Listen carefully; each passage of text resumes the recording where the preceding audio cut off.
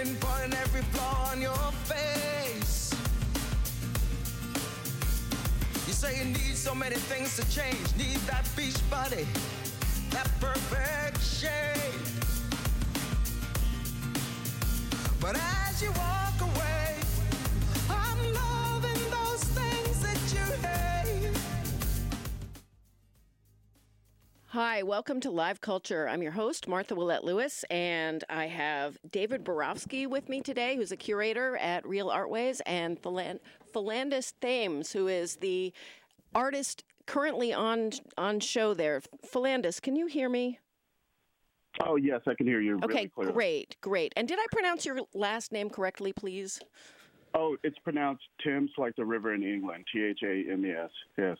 Thames, okay. Perfect. Yeah, I saw it on one of your emails, and then I wasn't quite sure, and I asked David. So, sorry about that. Quite okay. It's delightful to have you. Your show is called "The Things That Haunt Me Still," and is a kind of multimedia assemblage exhibit about race and gender. And I was hoping that it's radio, but I'm hoping that you can kind of describe what people might see or what your work is like. Well, let's see. I'll try it. It's tough. It's kind of fun, too, though. Yes. So my concerns as a practitioner, I'm really concerned with materials. I feel like, materials are a way that we document culture historically, the things that are left behind, the materials that like archaeologists think of materials and everyday objects. You mean? Yeah, everyday objects as kind of like how we see history. And so I wanted to make a show with the materials that are associated with Black bodies throughout the diaspora. So I initially became concerned with coming back to the pictorial space and starting to think about what kinds of images that I used to be concerned with as a young maker. And I tried to combine both the materials, the beaded materials that I was really, looked at the images rather from my childhood and the things that drove me to looking at the pictorial space, and I started dissecting what things were relevant when I first became a young maker, and I started thinking about the events and how those events affected me, advertisement obviously, and I played a lot of basketball, and so I started making work around those subjects and trying to tie in the commodification of the Black body and issues around trauma, patriarchy and hypermasculinity, and also surveillance. Right. In that work.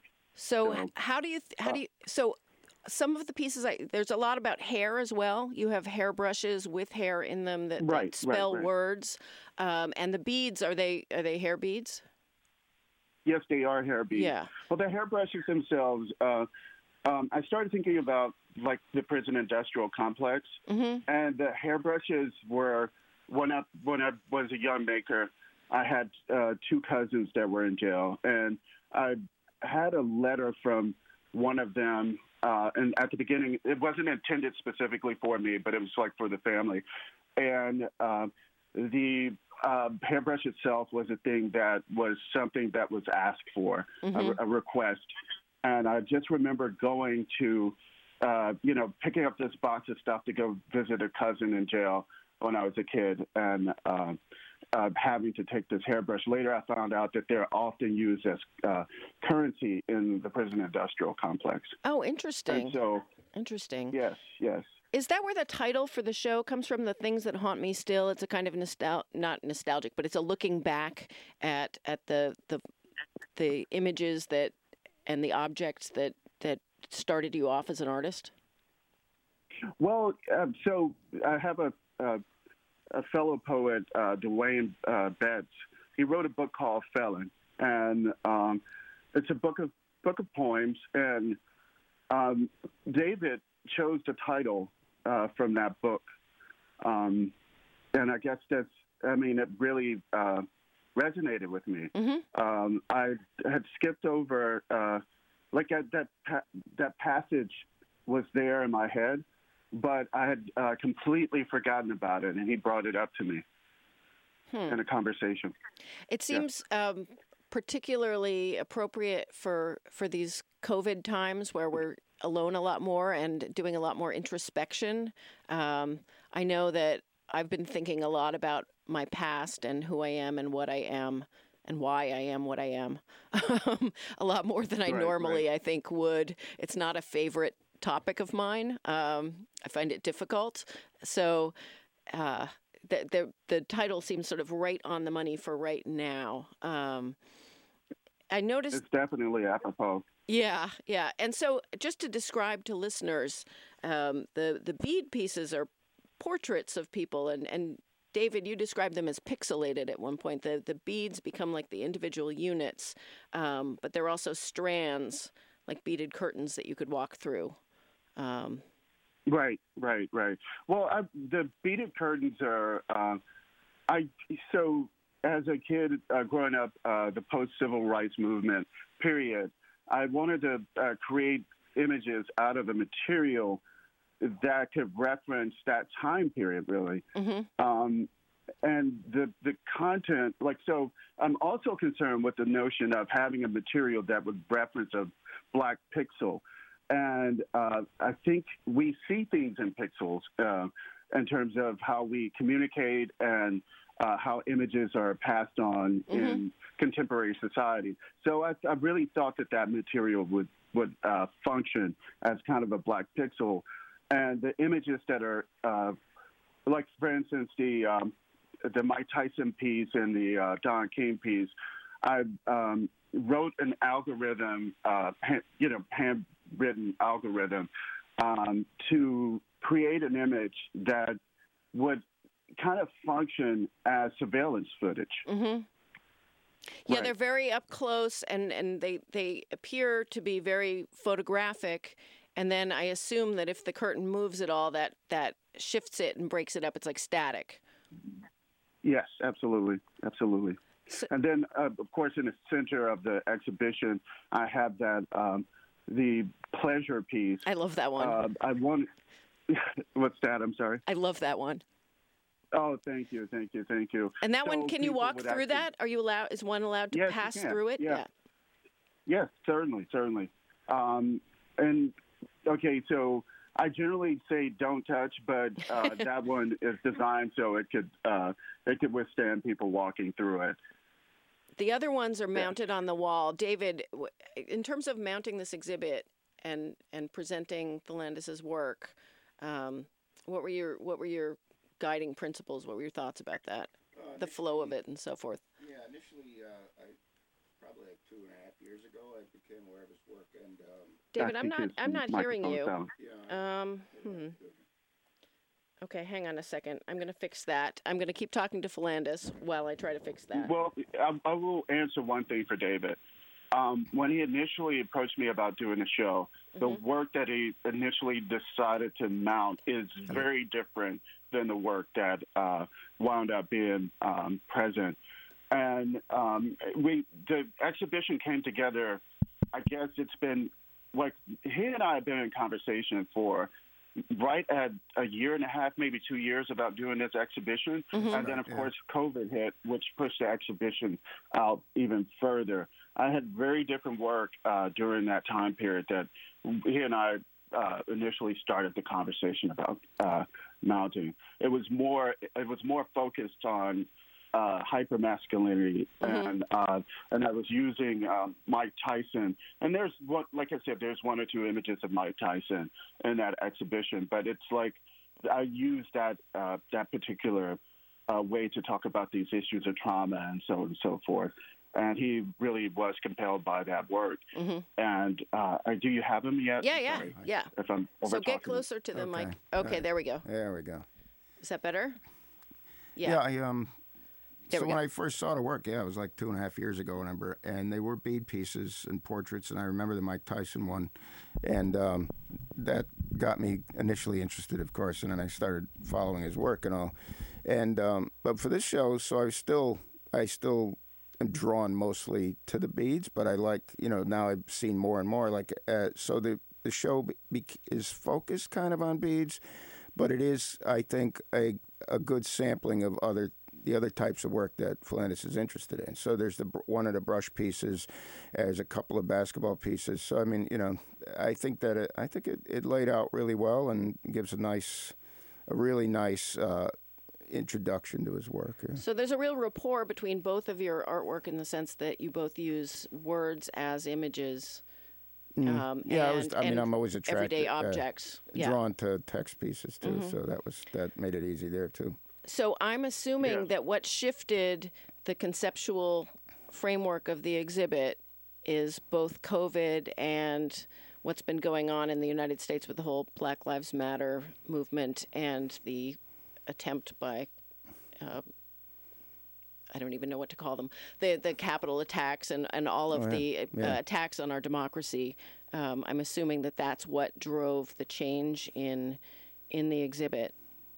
Well, to me, too, I think the images that are up there are more historic, but it shows that after all these years, nothing's changed. If anything, it got worse. I mean, you got Anita Hill. Things have definitely gotten humiliated in the briefing. You got Rodney King, got his ass beat. I mean, Tyson went to jail for rape when Michael Kennedy didn't, and they both basically did the same thing at the same time, So let's talk about who the pictures are of. Philontis, do you want to talk about why and who and what? Because it's you have very interesting choices. I was pleased to see Anita Hill, actually. Nice. Oh, okay. So without giving out too much information. Because we want people to go see it. Yes.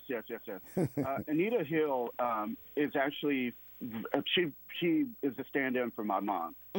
Oh, interesting. Okay.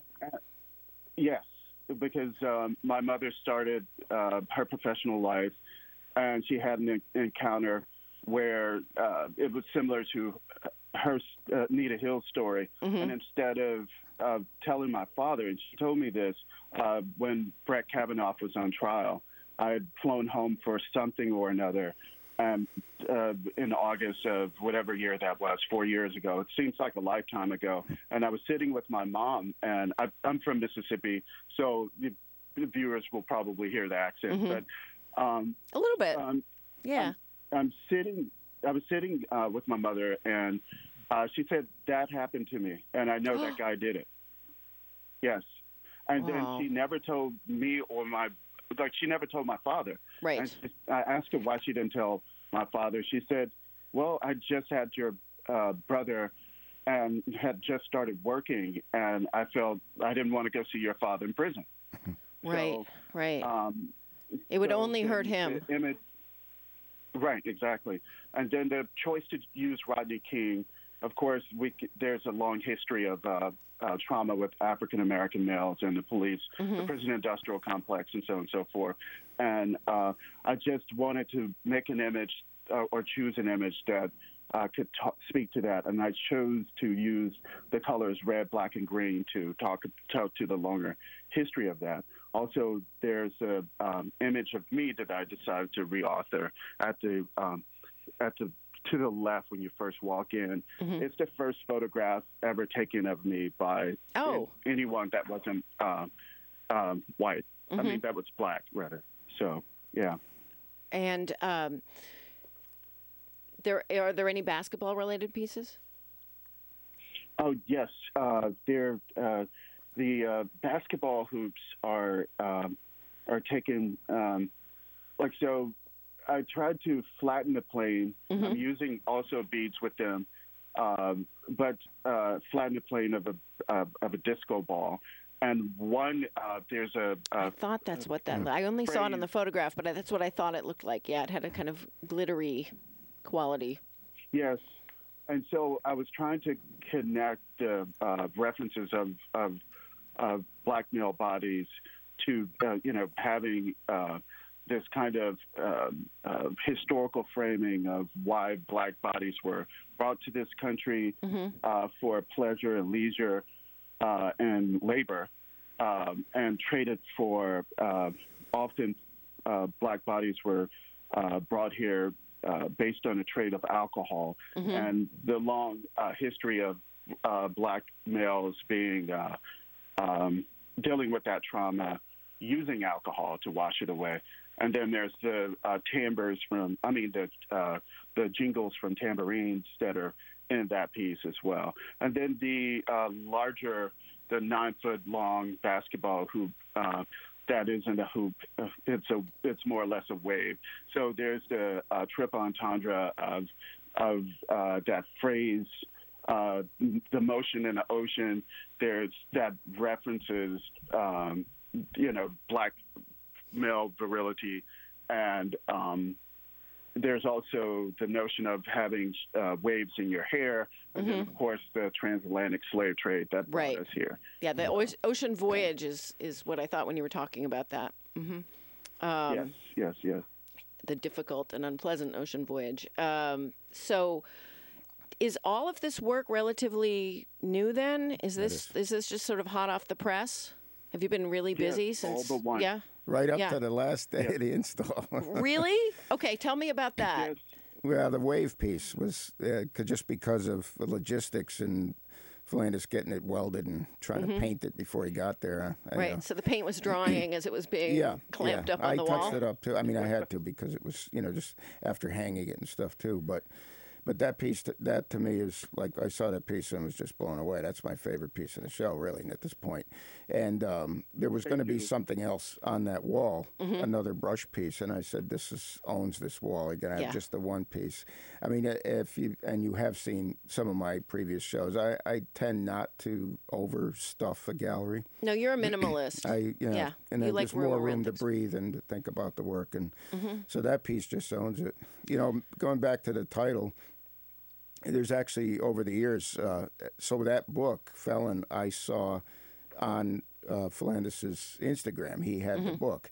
And I've bought a lot of books that friends of mine online have done that I would never have known about. So I bought the book, and I'm not super big on poetry, but the way it's written, it was just so intense, especially all talking about a prison experience. And when I saw that line, like Philandus was talking, I thought it'd make a great title for a show. Because to me, the titles need to be, they're important too. Right? I think they're very important. So I usually spend a lot of time thinking about the titles, and then I get like one or two, and then I offer it to the artist. What do you think of these? So luckily we agreed on that one. And the thing that worked out well is the lighting in the show. There's lots of shadows, and I think that plays, actually then draws more attention to the word haunt, Right. Because it is kind of, the lighting has made the show, very, I think, stark, but yet, like, spooky. You know what I mean? In a sense where it's like, there's that haunting. Is this, future and past and all. So the whole thing just, like, totally works. I would say it's one of the best shows, that I've had the pleasure and honor of being part of. That's great. It's good to have some good news at this moment. So I just wanted to say that it's probably even more haunting because the gallery is no longer packed with people. In the past, Real Artways has had sort of jammed events and lots of people, and now presumably people go in kind of one at a time and are experiencing the works on a one-on-one basis. Yeah. And that's why I was able to do put the pleasure piece in the middle like that. Right, because people aren't going to trip over it anymore. Right, because normally they would use that room for events and rent it out. So when I did a couple of times put sculptures in there, that was a little bit frowned upon. And I got to take, that's one important part of their funding puzzle. So I have to honor that, obviously. But with no events coming up, I was able to have that piece in the middle, especially when Philandus said the potential to walk through it is there, so it needed to be out enough for someone to be able to walk through it. So the book of poetry, Felon? Yes. Is that available online? Yeah, I think I just got it through Amazon. Yeah, it's great though. Good. So I'm interested in poetry. Also seems like the correct medium for this COVID moment or this quarantine time. I know when it first happened, I had a lot of trouble concentrating, and I'm not the only one. And that short bits of something were but pithy. I wanted something to kind of roll around in my head. And poetry, for the first time, seemed like, yes, this is it. This is it. And I've talked to a number of people about this, and they're like, yeah, so we've been sharing poems back and forth. And I have a friend who has an email that goes out every morning where he shares a poem, and it suddenly feels incredibly relevant and like, yeah, it's kind of the thought for the day. So I feel like you probably have more of an audience for the poetry, and that it kind of resonates more with people than it might have otherwise. Yeah. I don't know why in the past poetry has a kind of, I wouldn't say stigma about it, but it feels, it's not like something that people ordinarily would read, which is too bad because it's wonderful. I mean, I prefer to read it than than to the exhibition and read a little bit. So how is the poetry put into the exhibit? Oh, just the blues. And the relationship to the materials, to the subject is the poetry, right? Right. And so that one hairbrush piece, nobody loved me but my mama, and she might be jiving too. I mean, that's poetry. It is. It is. Yeah. Yeah. Yeah. Well, it's B.B. King, like one of the high priests of Mississippi blues culture, but I think it sums up a lot of things as we consider black bodies. So can I ask you a personal question? Is that your hair in the hairbrushes? No, there's no hair in the hairbrush. Those are not. I thought the words were actually made out of. They're cut out, actually. Oh, they're cut out. Okay, I'm misunderstanding the image. I plucked them out. Oh, I plucked them out. Okay, I misunstood the image. I assumed that it was bits of hair, and maybe it's because my own hair, when I brush my hair, comes out in large clumps. So I have, It's the bristles. It's the bristles. Yeah. Okay. Oh, that's different. Yeah. All right. Well, I didn't want the voodoo lady to get a hold to my hair. So yeah, no, I know. You don't want to hand out fingernail clippings, hair, none of that. Right. None of that. I just want to say for listeners who are just tuning in, you are listening to WPKN 89.5 FM and streaming online at WPKN.org. This is Live Culture, a monthly program about visual art. I'm Martha Willette Lewis, the host, and I'm talking to Philandus Thames and David Borowski about the exhibit The Things That Haunt Me Still. David was the curator and Philandus is the artist. And the show is up now until... the middle of April. Middle of April? Yeah. Real Artways, 56 Arbor Street in Hartford, Connecticut. And it is open to the public at this point? Yes, because Real Artways also has a movie theater, which shows some very unique and interesting films that you wouldn't see like at a Cineplex. And they have reopened with limited seating, and you have to make in a sense, you buy your ticket online and you're assigned a seat. So there's plenty of spacing. So they're open. Whenever there's movies. So basically Thursday through Sunday, the gallery's open as well. So could one just walk in without going a movie ticket? Absolutely. Okay. But it coordinates with it being open for the movies. But right. But yes, you can definitely go and just see the art. There's 3 other shows at the moment too, and different. There's actually 4 gallery spaces. Philandus' show is in the main room. Right. And then there's 2 other shows up. A third one is in process of being installed. But Real Artways does a program called the Real Art Awards, and they choose 5 or 6 artists each year and give them a show and some money. So it's a great program. And so that is fantastic. So that's what's in the other spaces right now are the winners of those awards. That's great. And the space is large and I assume very well ventilated. I would feel safe going there relative to other spaces. It's not 16 or 18-foot ceilings. So. Yeah. So that's can you give the address again? 56 Arbor Street in Hartford. That's actually in what's called the Parkville neighborhood. And if one looks online, you can see some images of the exhibit, but there's not a virtual tour. Not at this point. Yes. Yeah. I mean, we put some up afterward, but again, I don't, especially for shows that I curate, I don't like sneak peeks and too many images making the rounds, because some people will say, "Oh, yeah, I saw it already," and they won't make the effort, and it's not the same. No, it's not. You need to see it in And person. I don't plan to post images on social media to the very end, actually. Right. Me neither. Really? So you're both feeling that it's possible to come and see this, and that Yeah. yeah. Because I mean, I think absolutely. this is a big Preclude it. issue right now, because there are some people who really feel like they can't leave, and so having it virtually be present Yeah. would be important. You'd probably get more people to see it. Well, from further away, which is possible. But again, I think that the ideal is to strive for in person. Right. And so I mean, there's free parking. They have their own parking lot. You can actually take the train and then get off, take the bus that Hartford has called Fast Track. It drops off like a block from the gallery. So And easy Philandis, access. Yeah. is this the only exhibit you have now, or are you working on other things as well? You have I am working on other things, but I'm currently in a show at the Mississippi Museum of Art that has it's about 200 years of history. Next to my work there is adjacent to one of my old professors at Yale, Bob Reeve, who died a few years back. Yeah, which was very serendipitous for me. That's nice. Across from Rico Gatson as well. Oh, But yeah, I I'm love his working on work. Yes. And then, so I'm working on work for a show in Paris at 193 Gallery. I'm working on a curation project.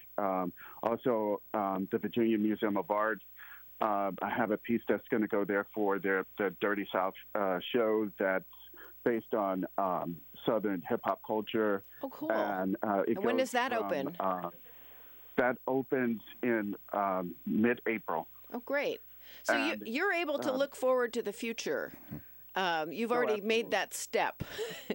You're thinking ahead. Right. I mean, because I think that's one of the hard things about the now is I know lots of people are busily making work, but actually planning ahead has been very difficult. But museum shows require that one does it, quite a bit in advance, so you still have to do it. Do you find that tricky or not? Well, right in through here, I just generally wait till opportunities come to me. Like lately, I've been less about trying to approach people about opportunities. I know a lot of artists are generally out there trying to promote and stuff. I have a family, and that's generally what I look forward to every day. I just make things. And so I haven't really been thinking about showing a whole lot in the last few years, just really concentrating on trying to, find the right subject matter to tie to the materials that I'm using. I wanted to ask a little bit more about the bead pieces that are on the wall that you can't walk through, because sometimes subjects are dense and you can't penetrate them. I want that it's to an be a part of impenetrable the work as well. Yeah. So it does suggest yes, and it makes it almost more like windows. Right. Can you talk about the crafting process for your work a little bit? You've got a lot of laborious handwork, so I'm really interested in that. And there's a lot of listeners. A lot of listeners to Live Culture are artists themselves, and we like talking about making things. Right. So, okay.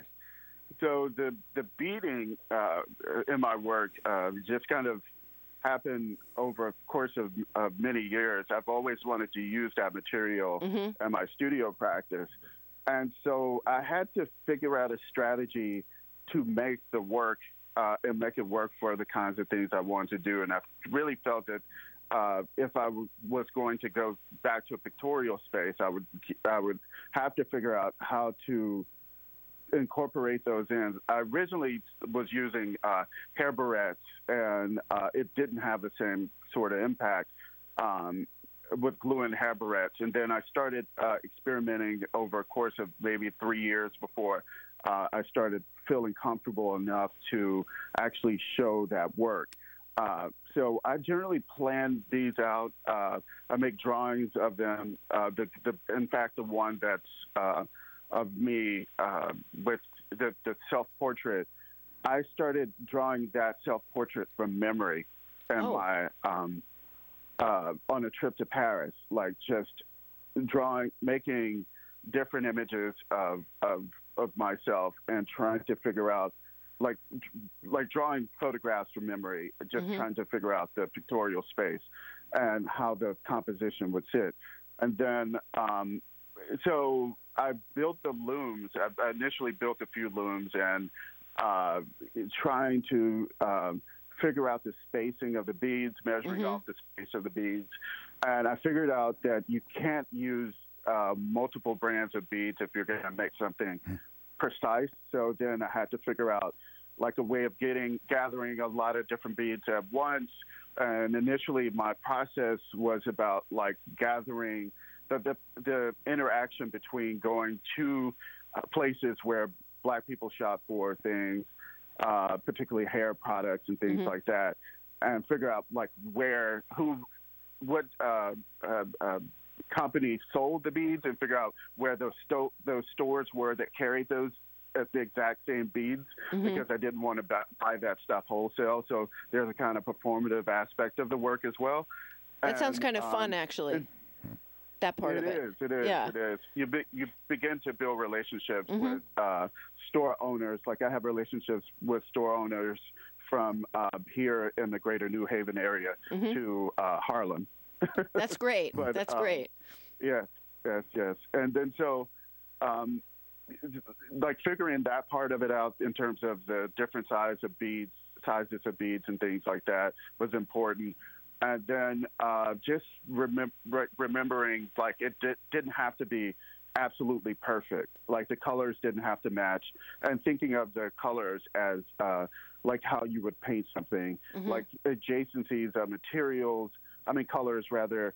Like, the eye would put that stuff together. So the person it optically blends it. Yeah. Yeah, exactly. And so... those are a few of the things I thought about as I was making this work. So not to give it's laborious. It is laborious. And how big are they? Like how long is each strand? The Anita Hill piece is about 6 feet right high. So yeah, it's a little just above 6 feet. Yeah, and then the pleasure piece is 8 feet wide by like 6'4" or so. Yeah, 6'3", 6 feet. Yeah, and that one's on a frame like a soccer goal frame, kind of. Well, I kind of thought of it like initially I wanted to do it in aluminum, and the welder didn't have time to build that, and so I just had to go ahead and get it out into the public. But it's a little beat up and kind of like those old advertisements. So I thought, hey, that would function well too. Like a billboard. Yeah. Right.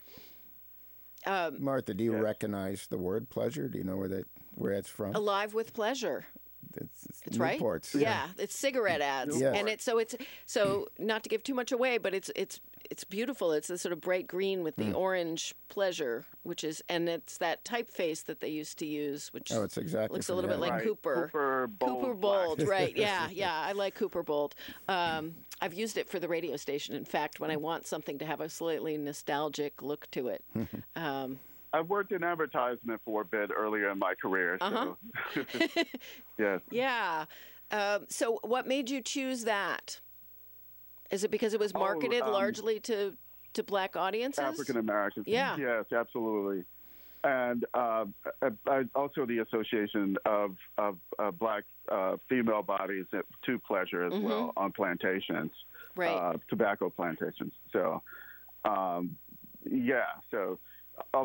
Also, I wanted the viewer, as they're walking through the piece, to become one with the advertisement. Like the way the typeface sits to the body as you're coming through, you then become a ad for Newport. So it had multiple layers to it. Yeah, you're walking through it, and presumably you can feel it. You're feeling the beads as you pass through it. So a lot of your work looks to me like it does address the body of the viewer to a great degree, and probably even more so now that people are visiting the gallery without, on a one-on-one basis. The scale of the work and you. The scale of these large faces that come from the media and you. And they're I wanted to talk a little bit more about who. So you've got Don King, you've got Mike Tyson, and Rodney King, Anita Hill, and myself, and yourself. And Mike Tyson is somebody that you've been particularly interested in the past, and have done a lot of works about him. And the picture that I saw is one where he's screaming. He's sort of yelling, right? No. No? Am I getting that wrong? No. This one, he's not yelling. This one is just kind of more pixelated. It's more pixelated. Okay. Yeah, it's really pixelated. Yeah. Okay. Yeah. What I think, subject matter-wise, is especially with Anita Hill and Rodney. Actually, they're all people from television, but they're all like famous. Yeah. But they're remembered for the wrong reason. They're famous in a tarnished way. Yes. Well, Don King, no. Well, yeah, because he was always in trouble, and he ruined boxers' careers. He was a shyster. He was a shyster. Yeah. Yeah. So they were all. But the thing is. Oh, go ahead. Sorry. I was just going to say is those your choices are like this is how media treats black people. Right. It's besmirched in the media. The ones you make them famous for bad reasons. Like let's remember how bad. Oh, Tyson went to prison for rape. It's like, it's just why don't we celebrate? Media should be celebrating everybody, but it's not how. It works also there's a very kind of like up close. And that's what you were talking about with the surveillance part of this. These are really like up close, in your face pictures of people, sort of inappropriately close.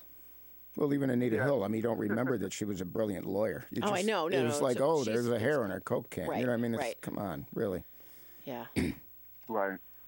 Well, also, I mean, we think about the legacy of Kobe Bryant. What's the first thing people said? He raped that woman in Colorado. Right. So that came out immediately after he died, that they wanted to erase him from history. Right. And let's talk, I'm putting these things into your face so we can actually talk about them. Mm-hmm. That's the intentions of the work. But I'm not trying to create a narrative. I try to eliminate narratives in the work as much as possible. So there is nothing connective between with the exception of Don King and Mike Tyson. My intentions for using those images were there's no real connection between the usage of those images and in relationship to each other. So I didn't want people to come in to be like, oh, who is this? Like immediately know who the person was. Right. Right. When you want to leave room presumably for the viewer to think it through for themselves rather than telling the viewer something. Right. Well, that's the intentions of the work. I mean, people come in with their set ideas about how the world functions and their internal narratives, and I want them to come in to come into the work and be first seduced by the material. Yeah. And figure out who the person is. And have that set of ideas about them in their head and be overwhelmed by the authorship of the work and that sort of thing, you know, and then once the message hits them, I'm pointing, like these materials, I'm really saying that this stuff is beautiful too, right? And let's make work. Let's let's make a resting work that is beautiful and seductive, and then like an anglerfish, it kills you. On that note, I just want to say you are listening to WPKN 89.5 FM and streaming online at WPKN.org. We are your community radio station. This is Live Culture, a monthly program about art, visual art, and I'm the host, Martha Willett Lewis, and I'm here with Philandus Thames, who is the artist at Real Artways right now. His exhibit, The Things That Haunt Me Still, is up right now. And I have David Borowski, who is the curator of that exhibit, with me as well. And we only have a few more minutes left. David, you've been on the show multiple times. Yeah, I have, actually. Yeah. We were just talking about that before this started. This is your third time on the show? Third time, yeah. And this is Philandus's first, but I hope not last time. I haven't worn it out yet, so I haven't worn out my welcome. So I liked what you said about the lionfish there, because your work they're colorful and tactile and very witty, and you do kind of want to touch all of the materials. Like there's things that are shiny. Please don't touch. Yeah, I know, but there's things that are like you want to, or one I do. Just because of the nature of the materials that you choose.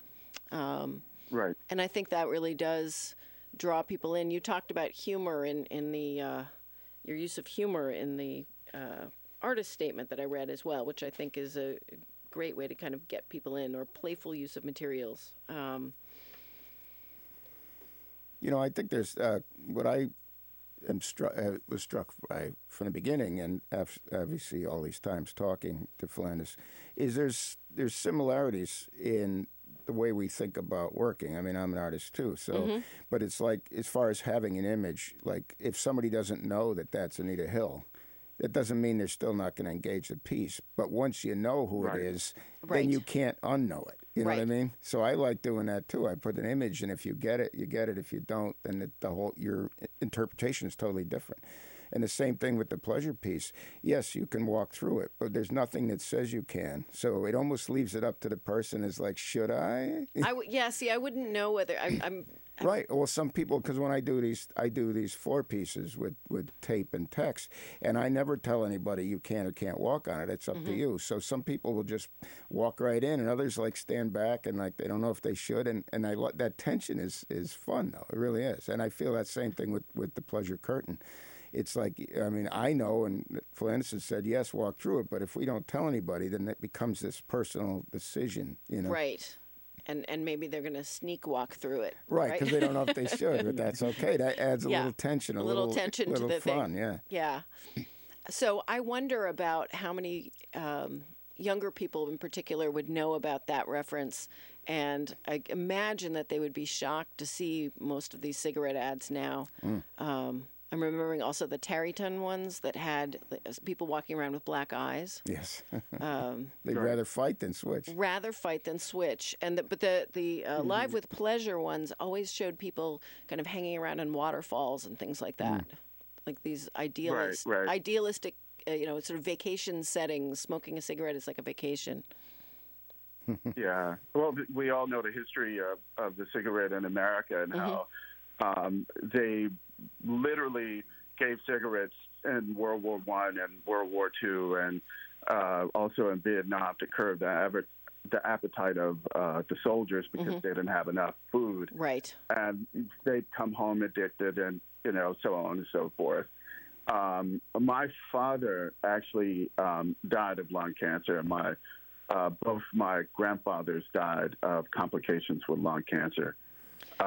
So some of these pieces for me are, a way, without giving out too much, is a way to connect back to my childhood and particularly my family. See, that is interesting to me that this has it has such a personal aspect to it to you, and that it is sort of looking back, and I mean, it says it all in the title. But that it also has so many pop culture references or media references and kind of the way that we're manipulated by the media in different ways. Connecticut, of course, was hugely implicated in the tobacco industry. tobacco industry. Yeah. As I understand it, the leaves from Connecticut tobacco are the wrapper for almost all Cuban cigars, which I just find bizarre as an idea. Right. Yeah, I didn't know that. I also read that they used to recruit guys that were going into college from the South or had gone into their sophomore year to come up from historically black colleges to participate in either picking the kind of cotton they had here or the tobacco that they had here. In fact, I heard that Martin King came up to pick cotton Here? when he was. Yes, I've heard a radio show on Connecticut Public Radio where he'd come up either his sophomore year or his freshman year to make a little extra money before he went to college. Yeah. And you were talking about bringing the hairbrush to prison to see your uncle. Right. But I was also thinking cousin. Sorry, excuse me. And I was also thinking that cigarettes are a common thing in prisons, right? To bring to prisons and a kind of currency. Not anymore, though. I heard they got rid of that. You're not allowed to smoke in prison? No. Interesting. I wonder if everybody's using patches instead. Nicorette gum. Nicorette gum is the new the new currency. I'm interested in hairbrushes being a currency. That is not one that I would have guessed. So you have multiple hairbrush pieces because I looked on your website, and you also have a curious logo. You have your eyeglasses as your logo. Did you design that? Does that partly come out of your advertising background? Oh yes, I designed the logo, but I worked in architecture for a while, for like 6 years. So I'm a huge fan of Philip Johnson, and he designed those glasses, I guess, for me. And I saw some once when I was in Italy. Before I graduated, before I went to grad school, and I bought them and brought them back, and never had the courage to wear them. To be perfectly honest with you, and then after I left graduate school, I was like, you know what, I'm gonna put these things on, and I fell in love with them. You know. But now that you've made the logo that is you can never take them off.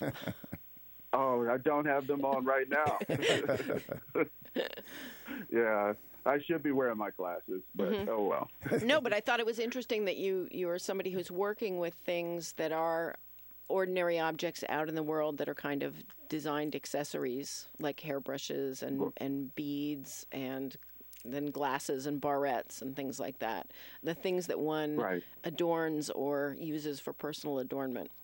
And I thought that was... there's also the history of black people accessorizing the accessory. When you look at those ornate cars and the way some Southern people decorate the smallest thing, you know, and make it and personalize it, and how we get dressed up for church on a Sunday, and with hats and just 1,000 accessories, which is a kind of act of making art. Yeah, it's a work of art. It is. That's a performative thing. Absolutely. So I wanted to tap into that history as well as I make these art gestures, or interventions. There is something lovely about taking bits of the real world and giving them expanded meanings by juxtaposing them or doing different things to them, like carving into them.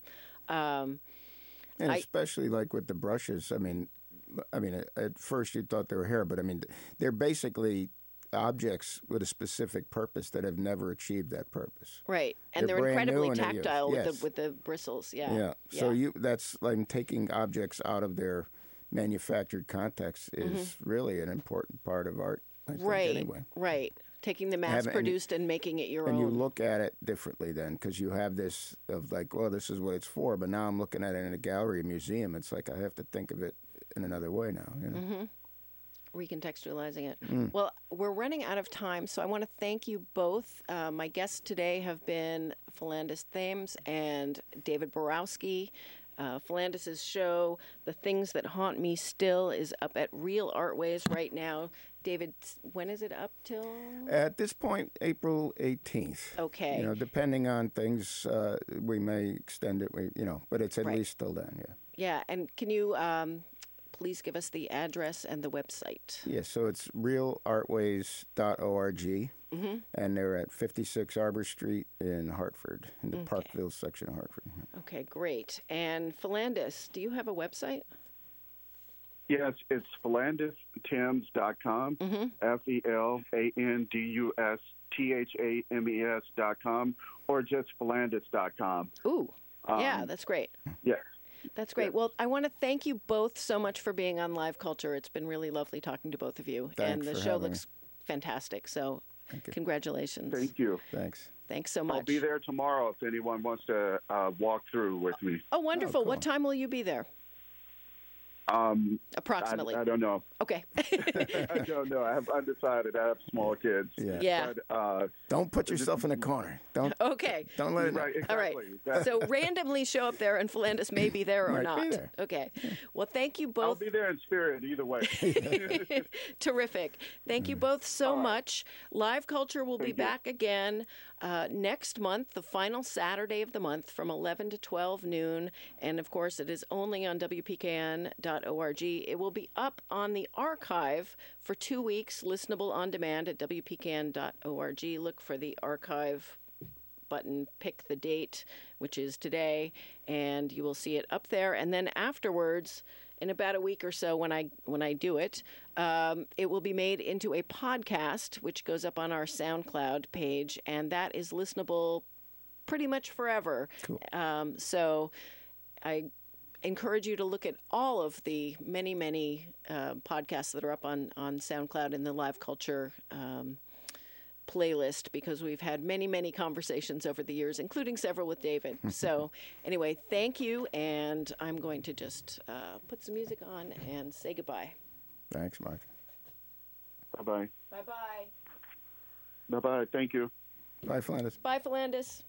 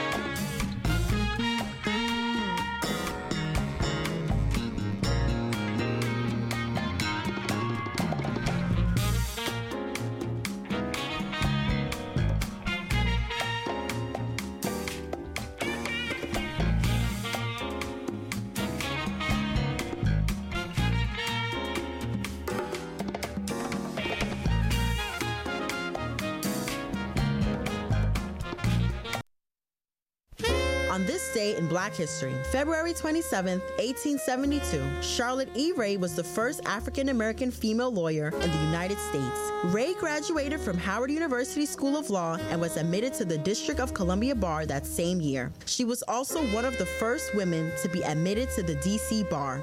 Following her graduation, Ray started her own law office. Ray was a member of the National Association of Colored Women. She died in New York in 1911. On this day in Black history, February 27, 1872, Charlotte E. Ray was the first African-American female lawyer in the United States. Ray graduated from Howard University School of Law and was admitted to the District of Columbia Bar that same year. She was also one of the first women to be admitted to the D.C. Bar. Following her graduation, Ray started her own law office. Ray was a member of the National Association of Colored Women. She died in New York in 1911. Support comes from the Westport Library and the Westport Weston Chamber of Commerce, presenting Lockdown Music Festival at 7 p.m. Saturday, March 13th. Curated by Chris France of the Talking Heads and Tom Tom Club and produced by the library's audio and video production arm, Verso Studios, this virtual concert celebrating optimism, resilience, and the power of music will feature Deep Banana Blackout, Zeno and Oaklander, the Zambonis, Mystic Bowie's Talking Dreads, Plastic Ivy, Sadie Dupuis, and Do Right's Lulu Lewis. The concert will support neighborhood studios of Fairfield County, providing arts education to children and youths in Bridgeport. More information and tickets at westportlibrary.org. Our house is a very, very, very fine house.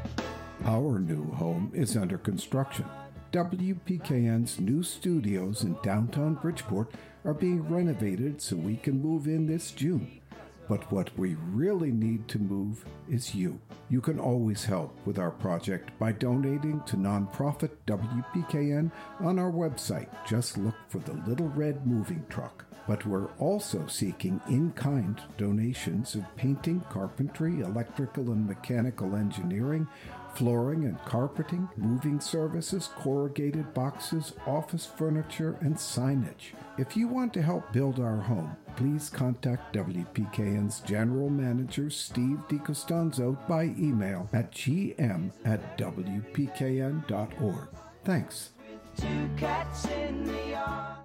Wearing a mask helps prevent the spread of COVID-19. You should wear a mask when you are out in public or any time you are around someone who does not live in your household. If you are sick and interacting with others at home, and when you are caring for someone sick at home. Masks should not be worn by children under age 2, anyone who has trouble breathing, or anyone who can't take off the mask without help from another person. To learn more, visit cdc.gov/coronavirus. Ponerse una mascarilla ayuda a prevenir la propagación del COVID-19. Usted debe ponerse una mascarilla cuando esté en lugares públicos o en cualquier momento en que esté cerca de alguien que no viva en su casa, si está enfermo e interactuando con los demás en casa, y cuando esté cuidando a alguien enfermo en casa. No deben ponerse una mascarilla los niños menores de 2 años, quienes tengan problemas para respirar o quienes no se la puedan quitar sin la ayuda de alguien. Para informarse más, visite cdc.gov/coronavirus-ES. I donated my kidney at age 65 and initiated a kidney chain of 3 transplants. As 99% of non-directed donors will agree, it was the most satisfying experience in my life outside of raising my family. There are 100,000 people waiting for a kidney transplant. About 120 people will die today from kidney failure. You've got 2 kidneys. A healthy person only needs 1. Donated kidneys save lives. More information at nkdo.org. Bank on New Haven is an initiative to connect residents with safe and affordable bank accounts. Our goal is to increase the number of banked individuals in New Haven by sharing information about accounts that have no overdraft fees and a low or no monthly cost. However, these accounts are not limited to New Haven. They're available nationwide at our participating banks. We also strive to connect people to free financial education resources in the community. For more information, you can go to cahs.org/bankon. That's CAHS.org/BANKON. Hi, this is Bob Anderson, host of A Little Bit of Everything. Here every first Saturday of the month and every second Friday of the month. And this is WPKN in Bridgeport, 89.5 FM, independent community radio broadcasting from the campus of the University of Bridgeport. Also streaming at WPKN.org.